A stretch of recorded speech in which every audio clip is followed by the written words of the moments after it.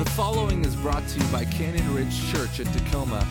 For additional podcasts or information on service times and upcoming events, please visit us online at www.explorecrc.com. John's decided to let some of the other parishioners come up and read from the book, so I get to embarrass myself today, so bear with me. I'm reading from John 8, verses 39 through 47. Abraham is our father, they answered. If you were Abraham's children, said Jesus, then you would do what Abraham did. As it is, you are looking for a way to kill me, a man who has told you the truth that I heard from God. Abraham did not do such things. You are doing the works of your own father. We are not illegitimate children, they protested. The only father we have is God himself. Jesus said to them, If God were your father, you would love me, for I have come here from God. I have not come on my own. God sent me. Why is my language not clear to you? Because you are unable to hear what I say. You belong to your own father, the devil, and you carry out your father's desires. He was a murderer from the beginning, not holding the truth, for there is no truth in him. When he lies, he speaks his native language, for he is a liar, the father of lies. Yet because I tell you the truth, you do not believe me. Can any one of you prove me guilty of sin? If I am telling you the truth, why don't you believe me? Whoever belongs to God hears what God says. The reason you do not hear is that you do not belong to God. This is God's word. Thank you, Mike. Let's pray.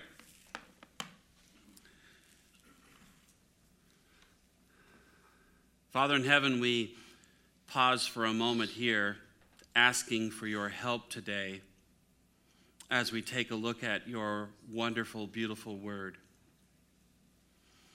I ask, Lord, that you would speak through me today, that it wouldn't be the words of John, but it would be the words of the Lord Jesus speaking through the scriptures. Help me, Lord, to share it in a way that brings life and freedom and hope, faith. Help me to share it in a way that is true to the way that you have written it and the way that you want it shared. And Lord, we open our hearts right now that you would bless us, fill us, and give us hope. In Jesus' name, amen. Well, if you are with us today for the first time, then you've joined us at the very end of the chapter 8 of the book of John. We have been in chapter 8 for a month now and could probably go a lot longer, but this will be the final talk on chapter 8, and then we'll move on to chapter 9 in a little bit. We're not going to next week because next week we're going to pause for a little bit and talk about the election. We will not talk about politics, okay? Next Sunday is not about politics. Next Sunday is about our responsibility as Christians in our world today as it relates to things like the presidential debate. So you won't see any Democrat or Republican or any party at all. This is God's house. And so he is not any party, okay? He rules everything. So it all belongs to God, and he's in charge of everything. So don't worry, okay? We're not going to take any one side. We don't do that at this church. But I think it will be a very timely message, a very powerful message, and you don't want to miss that. That's next Sunday. And then we'll pick up again in chapter 9 and continue on as long as we can throughout the rest of the year. This is an amazing passage, and I know I say that all the time, but it really is an incredible chapter full of wonderful truth and power. I hope that now, from now on in your life, as you think about John chapter 8, you remember all these talks and you have inside your heart and your mind a fuller understanding of what this chapter is about, a good understanding of what it is and what God is saying in this wonderful, wonderful chapter. This last section is another assault on Jesus. There have been no less than 10 assaults on Jesus in this one chapter alone.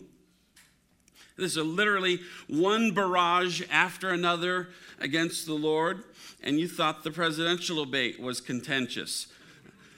This is contentious here. This is intense persecution that Jesus is experiencing here from his own people.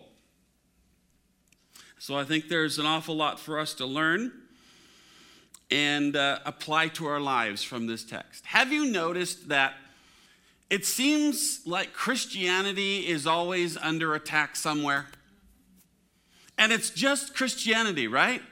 I mean, when is the last time you heard Buddhists being attacked or discriminated against or persecuted, or Hindus or Muslims?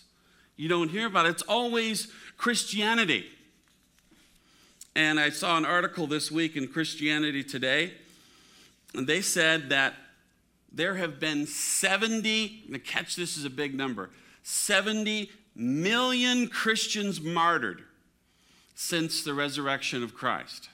70 million Christians murdered for the name of Christ. And by far, most of those have been in the 20th and 21st centuries. You might think, well, that all happened in the disciples' era, and no, it wasn't. That was relatively small compared to how it is today. And so, Christianity is the only religion that experiences this mass persecution. And I think the reason for that is revealed in this text. We learned from Jesus, and we saw earlier that Jesus said that the devil is the ruler of this world. So our world system, what we have in America, the devil is ruler over this world system. And we also know that no house divided against itself can stand. So what that will tell us then is that what Jesus is saying in this text here reveals to us, I think, a great deal as to why this persecution exists. Look at verse 44 again. Jesus said, "You belong to your father, the devil." So naturally, he is making sure that the persecution that is experienced in Christianity, that's coming from the devil, and you can see that here in this phrase, "You belong to your father, the devil." Now, I'm not surprised that Christianity is under attack all the time, because if the devil is the ruler of this world, and he is, as Christ said he was, then we should expect to experience persecution as Christians, right? He's going to come against Jesus, and Jesus said that people can be filled with the power of the devil, then those things are going to come at us, and we should not be surprised by that. But this statement itself is rather shocking. It is. I mean, he says to them, "You are of your father, the devil." Now that's a pretty powerful, in-your-face type of a statement. Jesus is telling these new disciples, right? Remember, verse 30, these new disciples here, that's what he's talking to. And he's saying to them the most vile thing he could ever say to a person. Can you say worse? I mean, Judas is bad. Maybe you could say you're like Judas Iscariot, but he goes even worse. You are the devil. I don't think you could say anything worse. But this isn't the last time that Jesus said it. It's not the first time he said it. If you look ahead in chapter 23 of Matthew, it says, listen to this. "Woe to you, teachers of the law and Pharisees, you hypocrites! You travel over land and sea to win a single convert, and when you have succeeded, you make him twice as much a child of hell as you are." Why does Jesus say these things? Why does he call out these religious leaders and sort of egg them on? You know, he's poking them and prodding them and attacking them and saying inflammatory statements. You know, if he was trying to be their friend, he wouldn't wouldn't say you are of the devil. I don't think that would be a good strategy for making friends. Why does he say you are of your father the devil? Why does he say to them, you're a bunch of liars and murderers? And the short answer to those questions is because he loves them. Now that may not be what you thought. You can see if you have any experience with the New Testament and the Gospels, you can see that Jesus is continually speaking harshly to these religious leaders. Why is he doing it? I think because he loves them. And so you're thinking to yourself, well, if that's love, then I would rather not have it. But let me explain this. I think a very simple analogy explains why this is the case. If you had someone in your life that you loved dearly, this person is the most wonderful, precious person in your whole life, you love them with your whole heart, and they have cancer. And somehow, some way, you are given the cure for their cancer. You have it. I mean, let's just assume it's a little vial of medicine. They drink this, cancer gone. So naturally what you do is you go right to that person and you say, hey, I've got the cure. It'll cure all of your cancer. And they say back to you, oh, I don't know. I mean, it doesn't have the right label. I don't think so. Thanks anyway. Very, very nice of you. Thanks anyway. No thanks. I don't want it. Would you just say, oh, okay, and then just walk away? No, you love this person, right? You would try another strategy. You say, how can I get this through to them? And so then you'd come again. And maybe you would say it a little bit more forceful this time. You would say, come on, you've got to do this. And you would think of anything you could say to possibly get their attention and get them to take this. In fact, I think if you really love them, you would go so far as to grab them, wrestle them to the floor, and force it down their throat. Right? I would. I absolutely would. To save their life. I think that's what's going on here. I think that's what Jesus is doing. He is doing anything he can to get through to the Pharisees because he loves them. He loves them just as much as he loves the sinners and the tax collectors. He loves those religious leaders and wants them to come to the knowledge of the truth. And I think that I can back that up further as we look through this text. So just hold on to that idea. These are not Jesus' enemies. And that's why he never gives up. He's always at it with these religious leaders. As we know in 1 Corinthians 13, right? Love never fails, never gives up, never quits. Jesus loves them. And these men are not his enemy. Or are they? He certainly talks to them like they're an enemy, right? But the right answer to that is they are not his enemy, and they are his enemy. They are not his enemy, and they are his enemy. Let me explain.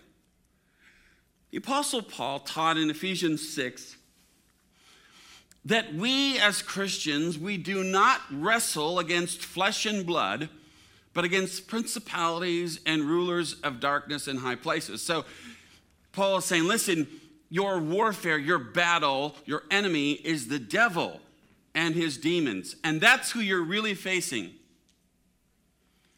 But we also know, right? We know from James chapter 4. If you read it this morning, right? You in your 20-minute mornings, you read James 4 this morning. And in verse 4, he says this. Anyone who chooses to be a friend of the world becomes an enemy of God.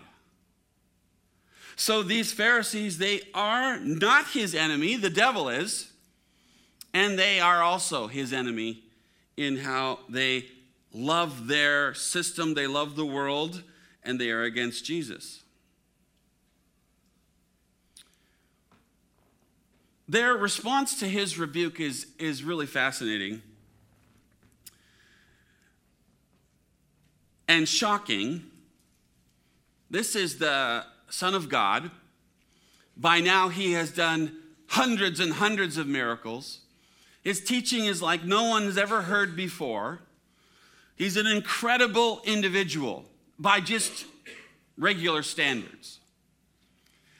And so he offers them this great offer, and their answer to that offer is turning his rebuke into rebuke against him. And so they say to Jesus, we're not demon-possessed, you are. We're not of the father, the devil, you are. You're the devil's child, son. And so rather than falling at their feet and declaring their sin and their unworthiness and to worship Jesus as all of us would do, if Jesus came into our midst, we would immediately fall and worship him. And so instead of worshiping Jesus, they close up their heart really tight and they rebel against him. In this, we see a pattern. A pattern emerges, and you see it over and over, I think at least 3 times in this section here. You see it through all through chapter 8, but in this section, you see a pattern emerge. It looks like this. These religious leaders, they attack Jesus. They try to trip him up, or they try to make a trap, or they attack him in some way, like telling him he's of the devil. And then Jesus responds to that attack with the truth. He tells them the truth, and then he follows that up with an invitation to receive grace and mercy. And that pattern repeats over and over and over. You see it all the time with Jesus, that they rebuke him, they attack him, he responds with truth, and then he offers grace and mercy. And we talked about grace and mercy a couple weeks ago. Yesterday, I received the most incredible mercy from God. It was absolutely amazing. I'll tell you about it sometime. So let's look at this first set here. The first set is in verses 48 through 51. So verse 48, here is the attack. You're a Samaritan and demon-possessed. Now, calling a Jewish man a Samaritan was about the worst thing you could say, the worst insult that there was. The Jews hated the Samaritans. They thought they were compromisers. They were betrayers. They were rotten. They hated the Samaritans. So to call Jesus a Samaritan is really the most rudest thing they could come up with, just telling him, saying something horrible about him. And so he responds to that, verse 49. Here's the truth. He responds to that with truth. He says, I do not have a demon. I am not demon-possessed. I honor God the Father, and in dishonoring me, you dishonor him. So he tells them the truth to their response. They say he's of the devil. He tells them the truth. Then he follows it up with grace. Verse 51. Whoever obeys my word will never see death. So there's an opportunity of mercy and grace just laid right out in front of them. All they have to do is take it. If you come to me, if you obey me and follow me, you will never taste death. You will have eternal life with me in heaven. What an amazing offer. Who wouldn't take that? Who would turn that down? What an incredible offer of mercy and grace and forgiveness to an angry, hate-filled, rotten group of men. Here's that wonderful word again. That word that I love so much, that we cherish at Canyon Ridge. Did you see it there in verse 51? Whoever, anyone, everyone. It's part of our vision statement, right? That anyone can explore faith. and grow at their own pace. Everyone. And Jesus says that here as well. This is a wonderful, wonderful offer of grace. And then the pattern repeats again. Look at verse 52. Verse 52, here's the attack. We know that you are demon-possessed. In a way, I think what they're saying is, who do you think you are telling us what the truth is, what God thinks and what God believes? We know the truth. You don't know the truth. Who do you think you are?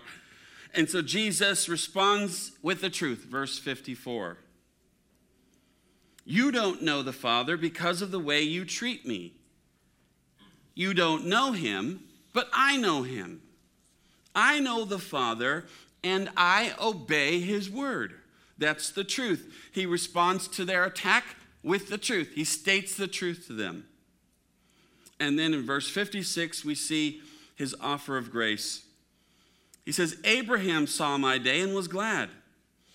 Your joy will be complete in me as Abraham's was. So they reject his gracious offer, and then the whole thing crumbles down in this incredible statement from Jesus. You see the pattern?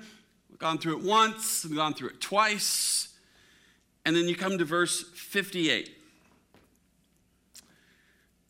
Very truly I tell you, Jesus answered, before Abraham was born, I am.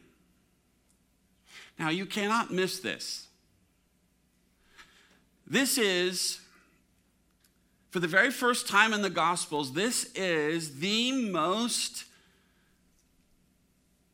straight up declaration of deity about Jesus you will ever find. This right here. There is nothing greater than this one. This is a straight up claim to be God right here. And I think to see that, to understand that, you got to go into the Old Testament a little bit to understand what he's actually saying. They obviously knew exactly what he was saying by their response to that, right? You look at the last verse. What does it say? It says they immediately picked up stones and they were going to murder him. They were going to kill him immediately at his response.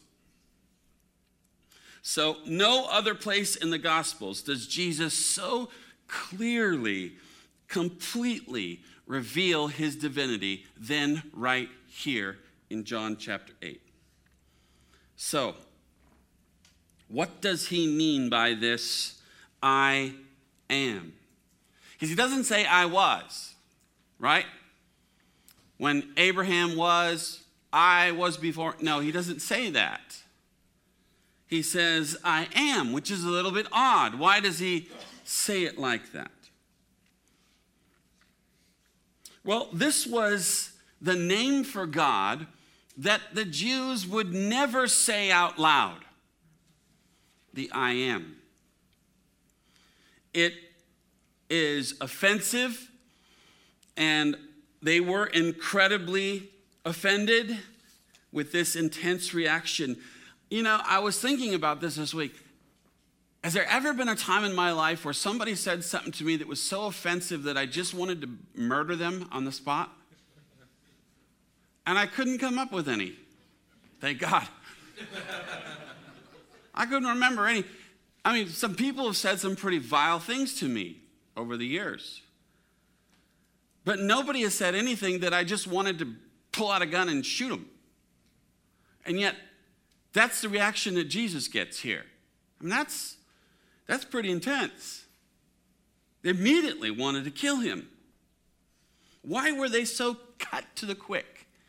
Why were they so incensed at this? Well, you have to look at some of the history. Jesus was calling himself God by saying, I am. You have to go back to Exodus chapter 3. Old Testament starts with Genesis, goes to Exodus. And in the book of Exodus chapter 3, we have Moses who's tending to his father-in-law's flock of sheep and animals. And he sees a bush light on fire, which was not uncommon. But this particular bush wasn't burning up. It wasn't being burned up. It was just on fire. And so this was on Mount Sinai. And he walks over to this bush to investigate. And verse 14 of Exodus 3, God spoke to Moses out of the bush. He says, I am who I am. Moses asked the bush, as God spoke, he said, well, if you're going to send me into Egypt, who do I say your name is? Who do I tell them has sent me? And this is his response. He says, I am who I am. So God is saying to Moses, this is my name. This is who I am. I am that I am. This is what you are to say to the Israelites. I am has sent me to you. Well, what does that mean? What does I am mean? I mean, think about your name. Your name describes you. It says who you are, right? When I say I'm John, that says a lot about me. It says who I am and a lot of things. And so God is coming up with a name, the most infinite, most incredible, the most beautiful, wonderful, powerful being in all of the universe and beyond. What kind of a name does he come up with? And so his name is I am. I am means that I have always been and I always will be. I have been and I will always be. I was not created. I have no beginning and no end. I am everywhere at all times throughout all of eternity. I am all powerful. There is no power greater than me in the universe. Nothing is greater than I am. I am is all knowing. If there is anything to know and all knowledge and anything that can be known, it is already known in the I am. And as I said, the Jews considered this Hebrew form of the name of God to be so holy that nobody would speak it out loud. They would substitute it with another Hebrew name for God. And this is what Jesus is telling them. He's saying to them, I am. And rather than bowing low and worshiping Jesus as he reveals this to them, they want to murder him.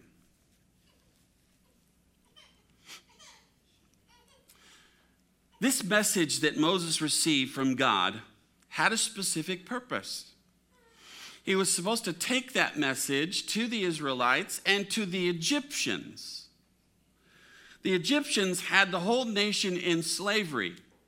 They were being killed and mistreated and abused. For all the things that word slavery entails, that was happening to the people of God, the nation of Egypt. And so God sent plagues on the nation of Egypt, 10 of them, 10 plagues to convince these people to release God's people and let them be free. And Moses would be their leader. And so they go through 9 plagues, and then they have the last one, which was the worst by far. Absolutely by far the worst plague came, number 10. Number 10, as you remember, is the death of every firstborn male in the household. And so if you think about that, the firstborn male, that would be literally, almost nearly every single family in the entire nation had somebody die in their sleep that night. Didn't wake up. And the Bible tells us there was such screaming and crying and wailing from the entire nation that it moved on Pharaoh's heart to let them go.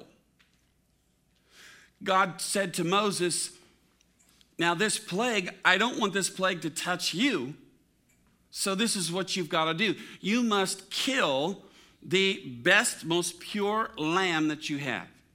You kill the lamb, and you take the blood of that lamb, and you put it on the doorposts over your home, over your front door. You sprinkle that blood over your front door, and when the death angel comes over your home, he will see the blood of the lamb there and pass over. And that's exactly what happened. So that night, the Israelites followed that teaching. They did what Moses said. When the death angel came, every Israelite home he passed over, and only the Egyptians were killed that night.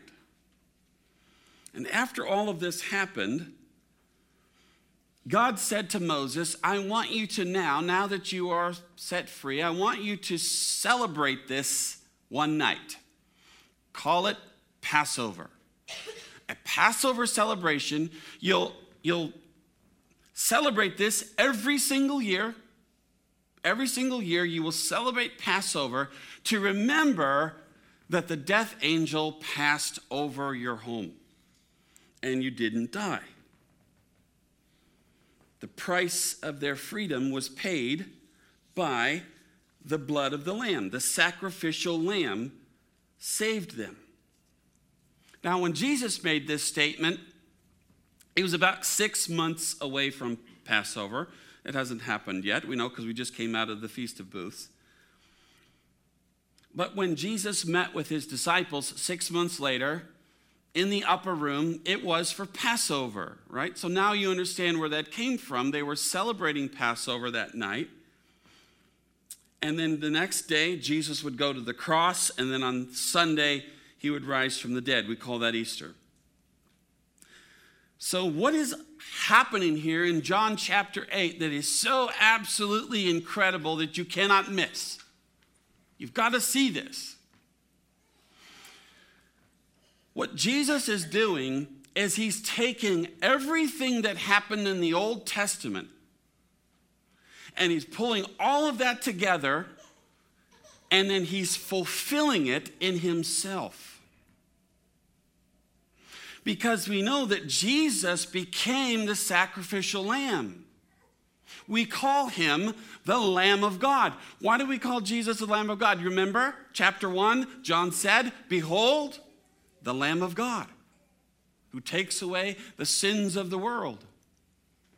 So Jesus was fulfilling the entire Old Testament right here in front of them, and they didn't even know it. They had no idea what's going on. The I am the God of Abraham, Isaac, and Jacob. Whom you call your father, I am his God. And that's what they heard him say, and that's what they thought was blasphemy. In their minds, no man can claim that. I mean, it's amazing. Jesus is sewing up history. He's wrapping it up. 8,000 years of history are being fulfilled in his life. Jesus supplied the blood for the death angel on the cross. Jesus purchased our freedom with his blood so that none of our children would have to die, that we don't have to die. Nobody has to die. Jesus died. He was the sacrificial lamb. He was the last one. He fulfilled all of the prophecy. He was the Lamb of God. And so he took our penalty so we can be free and no longer in slavery, but not slavery like our ancestors, slavery to sin, as we saw last week, right? Remember, Jesus said, if you know the truth will set you free. Talking about freedom from sin. When Jesus hung on the cross and he said, it is finished, what was he saying? He was saying, I've finished the Old Testament for you. I've summed it up. It's complete. Salvation is complete in me. There is no longer any reason to shed blood of animals or people. My sacrifice has done it all. It's finished. Salvation for mankind is complete. When you and I face physical death and we are in Christ, He is our Savior, we are under His blood, and we are facing death, we have absolutely nothing to fear. No fear at all, because we know that to be dead is to be present with Christ. So when we die, we don't go down into the grave. We don't go down to hell. We don't see angels. None of that happens. The very second your heart stops beating, you're before the Lord Jesus. And you're right there in front of Him, in His presence. And at that moment, you are filled with all of His love and all of His joy. And it's joy and love and the most incredible feelings you've ever felt in your whole life. And at that moment, you get it. You finally get it, and you say, I understand now. I know that all that suffering was worth it. It was all worth it. I would go back 1,000 times and suffer 1,000 worse ways for this. It's worth it to be here with Jesus. Oh, how wonderful that is. Are you starting to see what an amazing statement this was? He wasn't just having a conversation with these guys. He was fulfilling the plan of God. And their response was to murder Him. I think there was another response. I don't know, because the Bible doesn't say, okay? So I'm drifting off into John land right now. But I don't think it's a stretch to think that when Jesus said to them, I am, thousands and thousands of hosts of heaven all rejoiced. And the angels cried out, holy, holy, holy is the Lamb of God. They worshiped, they celebrated that salvation was coming to man. I think that's what happened. Again, I don't know. It's not in the Bible. It's just my own. Because I also think there's golf in heaven. Because people talk about fields of green. I don't know.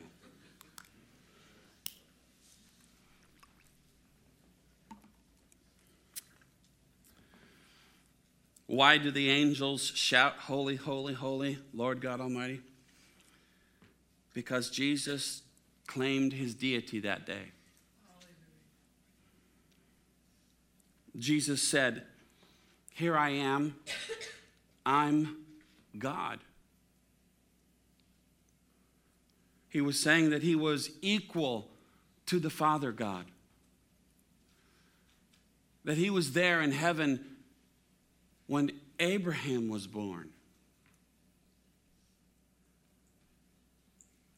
And anytime anyone reads this or they hear about something like this or they're in a service like this, you have two responses to this. And there are only two. People try to add a third, but you cannot.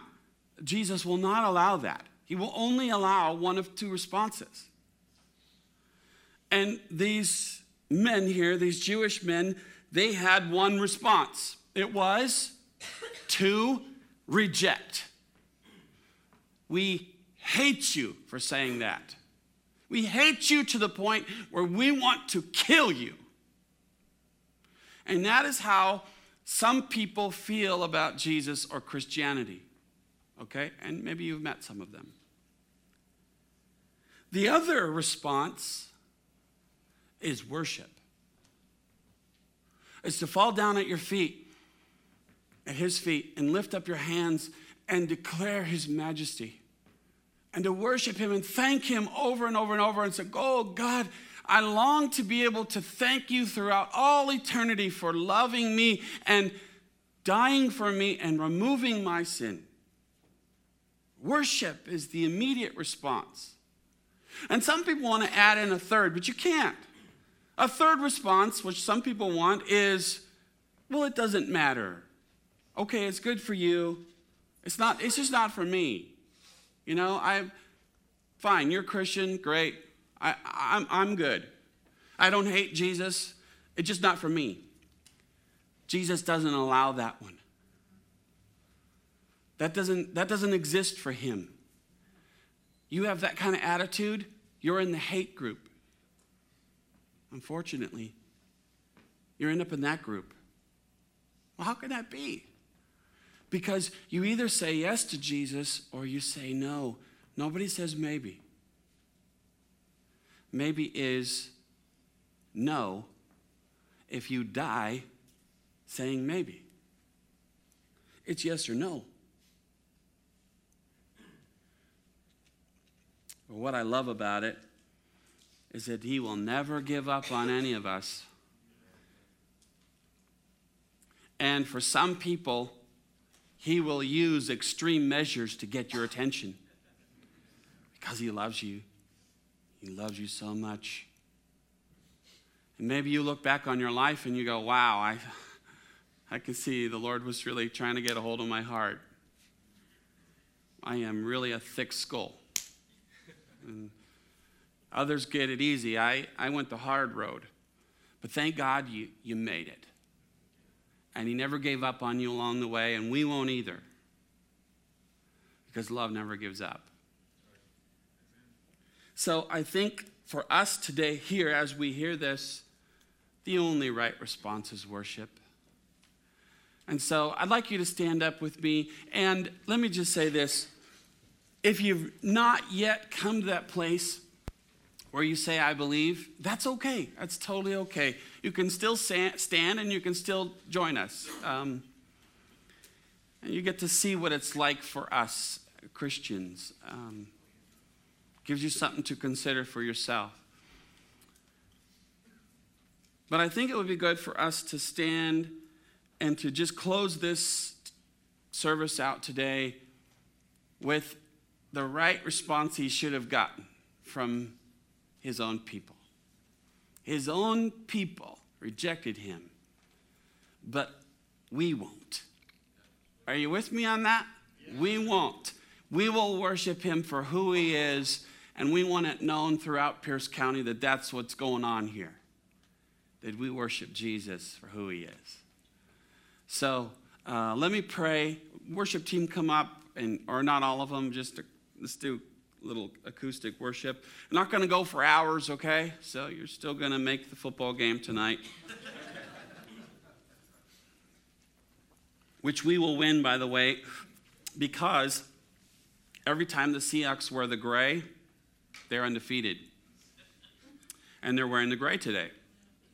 So we're going to win. It's a very deep logic that I use on these things. It's calculated carefully. So, will you join me in worshiping Jesus to how he deserves? Would you just close your eyes and express to him your gratitude for salvation, for loving you, for forgiving you, for never giving up on you? When everybody else gave up on you and everybody else threw in the towel, Jesus stayed with you. And he kept saying over and over, I love you.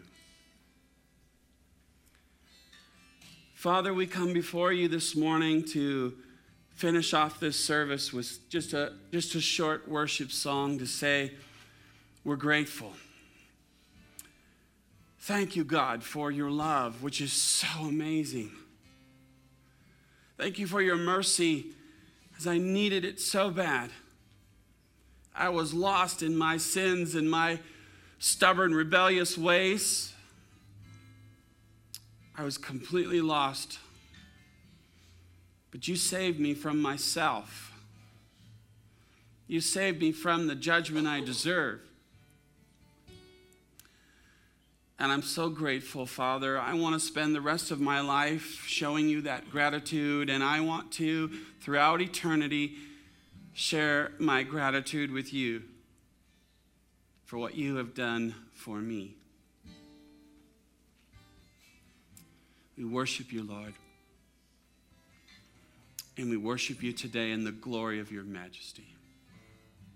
Amen.